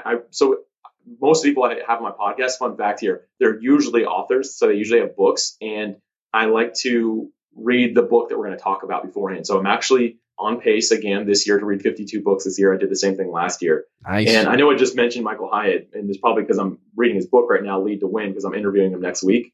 Win at Work and Succeed at Life, sorry, is the name of the book. So I'm going through that one right now.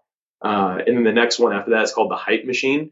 And that's by somebody who's really dove deep into the effects that social media has on the mind, especially from a business person's perspective. So those are kind of my next 2 reads, but I go through a lot of books. I really enjoy reading.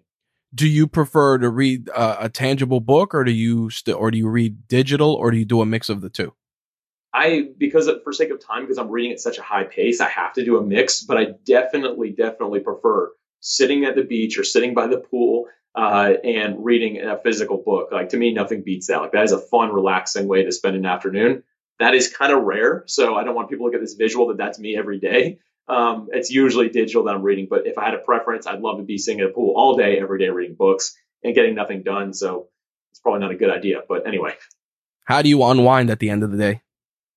I have a pretty strict evening routine. So the last hour of the day, I'm putting my phone away. I'm putting work away. I'm being mindful with doing some stretching and things like that. I decompress and hang out with my wife as well. We just have some good conversation, things like that. I'm very intentional at the end of the day to make sure that I'm finishing it off that way.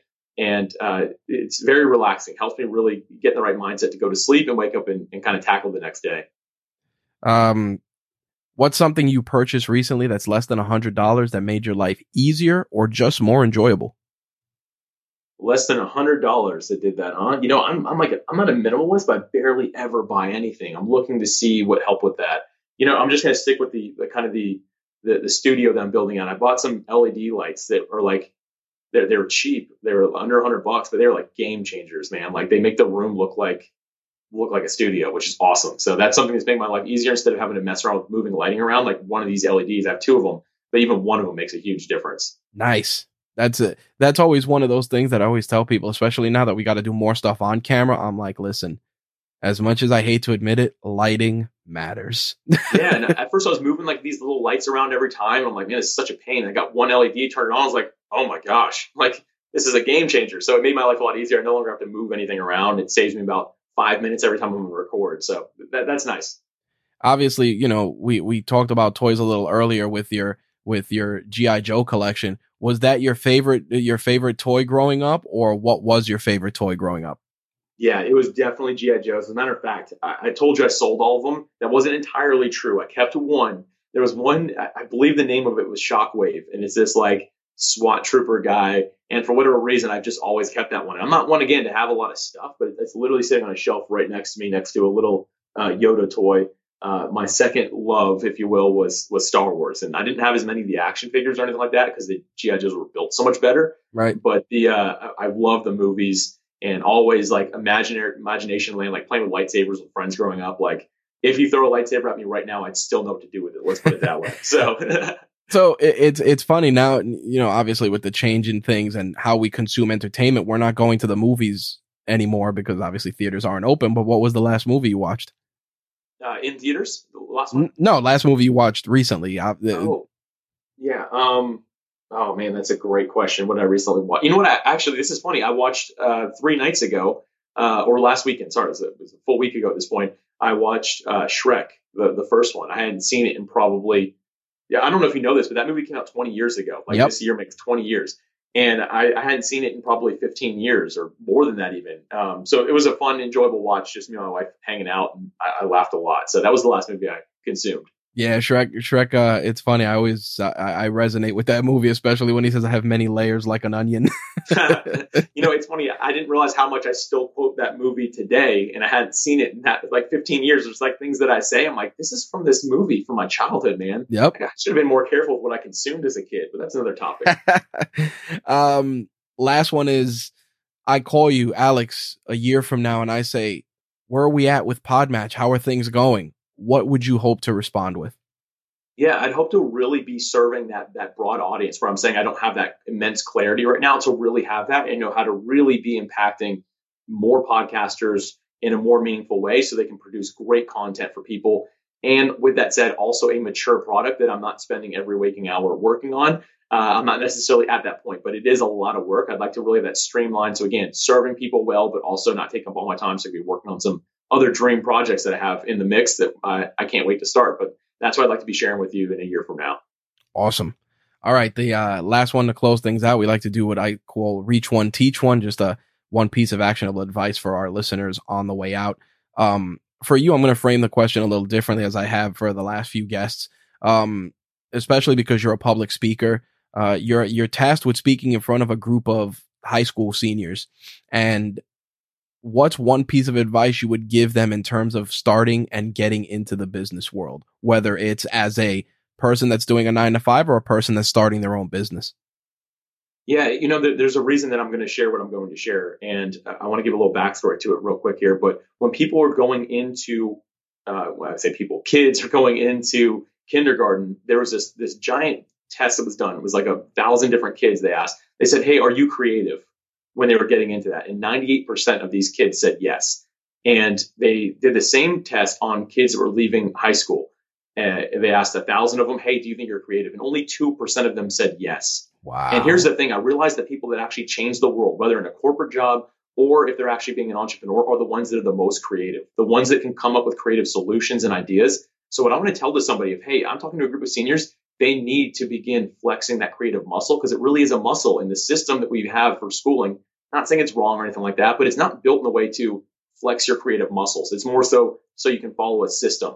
And when you follow a system, like you said earlier, Rich, like we become a bit of a cog. Not that there's anything wrong with it, but if you want to change the world, you have to be creative and figure out how to solve people's problems that way. So if I was talking to a group of high school students about to graduate, I would tell them, start flexing that muscle every single day by writing down just one idea, super random. Think of a problem you've seen in the world. Write down an idea to change that problem. Don't even take action on it. Just write it down and think about it, and do your best to continue to flex that creative muscle to build that back up so you can say, I am creative.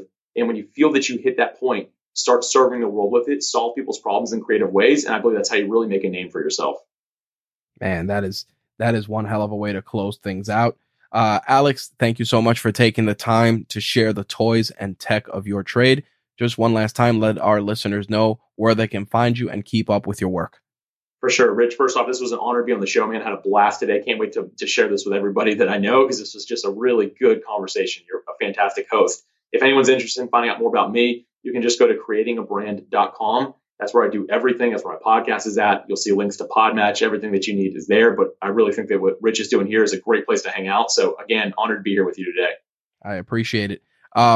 Just a quick side note for those of you that are looking for a way to get guests for your show. I cannot endorse PodMatch enough. Alex put a lot of work into it. He pitched me personally to check out PodMatch. I'm glad I did.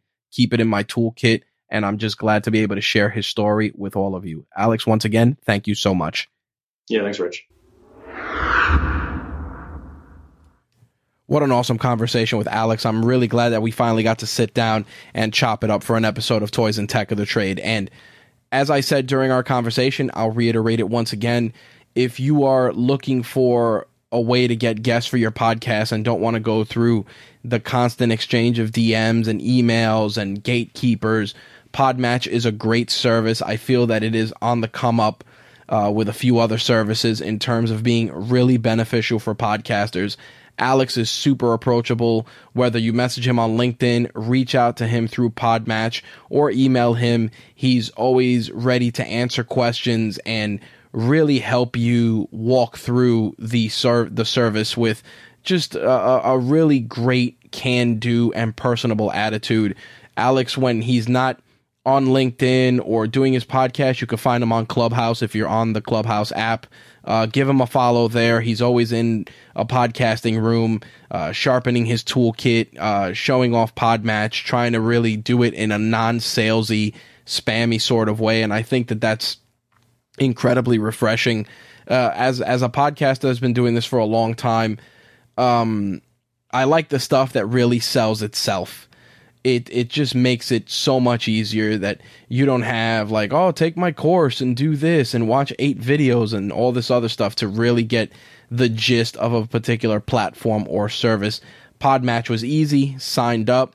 Within minutes, I was set up for the podcast, and then a few days later, I set myself up as a guest. And again, super easy. And best of all, a lot of the leads that we got, especially when I initially signed up, were people that I would genuinely be interested in talking to. I've booked a few already, which you'll be hearing in the coming months, and a couple of other people that just weren't a good fit for one reason or another. But again, very easy process, takes a lot of the heavy lifting out of booking guests. And when you're a podcaster, and I say this often, you are not only a hype man, a producer, an on-air talent, an audio editor, a guest booker, a social media manager. You are a person of many hats when it comes to building a podcast. And I'm a big proponent of work smarter, not harder.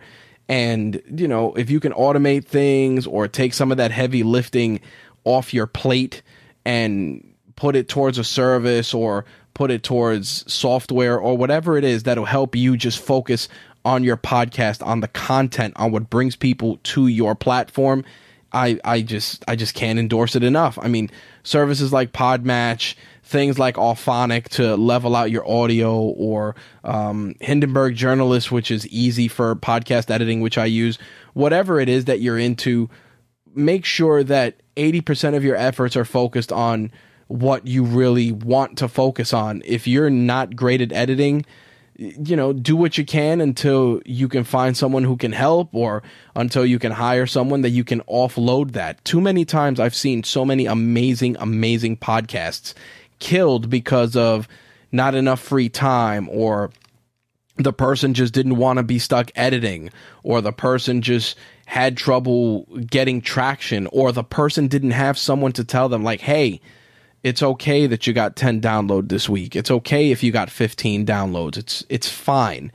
A lot of the stuff that kills podcasts is stuff that, number one, can be easily avoided, but number two, sometimes people just need a peer or someone in their circle to help them out. That's why I try to join podcast groups, this Clubhouse platform, now that it's really taking off on iOS. You know, I go in there, I try to help who I can and bring whatever value I can to the conversation. I've been doing this a long time. I've learned a lot, and I'm still learning. I mean, with, you know, now 16 years of podcasting under my belt, I can tell you that I'm still learning every day. And there's a lot of things I can work on, but there's things that I've found ways to automate, outsource, and just take off my plate so that I can focus on the Rageworks brand, whether it's the website or our YouTube channel, which I've been doing a lot more videos for, or even the podcast network itself. I mean, don't let some of these little things become obstacles for getting your project off the ground, whether it's a podcast or a business. Find ways around it, focus on the stuff that you're really good at, and then find ways to either outsource or get help for the stuff you're not good at. Just don't be afraid to ask for help. There's plenty of people, whether they're in your orbit or even on the internet, that are just ready to assist and help. I mean, there's countless people that I've talked to maybe once or twice that I've helped, and occasionally I'll see them on Facebook or on Instagram, and I'll message them, hey, did you start your show? How's it going? Etc. Just to see. And part of it is because I didn't have that type of accountability when I was on the come up back in 2006. I mean, Kevin from VGN and those guys were super supportive when I started, but outside of that, it was just me and a microphone and my thoughts. And I just wanted to share that in addition to this conversation, because I think so many people, especially with the pandemic, are just trapped in their homes, trapped inside their own heads, and they have these amazing ideas, whether it's a podcast or a YouTube channel or a blog, that they always get stuck in, you know, it's my cliched phrase at this point, paralysis analysis, where they're just analyzing all these different variables, and when they're done analyzing, they've accomplished nothing. Don't fall into that trap, folks. Pull the trigger. Start that YouTube channel. Start that podcast. Listen, the first few episodes, the first few videos, they may be great, they may not be great, but you know what? You keep doing it, you know, but things are built based on repetition, whether it's your business, your brand, or your body. Repetition gets results. It's as simple as that. Anyway, I'm not going to sit here and preach to you folks, but I definitely want to thank Alex for taking the time to chop it up with us and share so many gems and so much value. Make sure to follow him. I'll include all the links to his social, his website, his podcast in the show notes for this episode. All right, that's going to wrap things up. Make sure to check out all the other shows on the Rageworks Podcast Network. We literally have something for everybody, whether you're into wrestling, sports, geek culture, hip hop, man, we got you covered, and we're only going to keep growing. And if you're interested in possibly adding your podcast to our network, we really do have a great tight-knit group of folks, and I make it really, really turnkey. You bring your content, we do the heavy lifting. It's as simple as that. If you're interested, shoot me an email, rich@rageworks.net. As for Rageworks, you can find us on any social media platform of your choice. Just punch in Rageworks and you'll find us. We're even on Pinterest. All right, that's going to wrap things up. Thank you guys for listening. Thank you all for your continued support, and I'll see you guys in 2 weeks. Peace.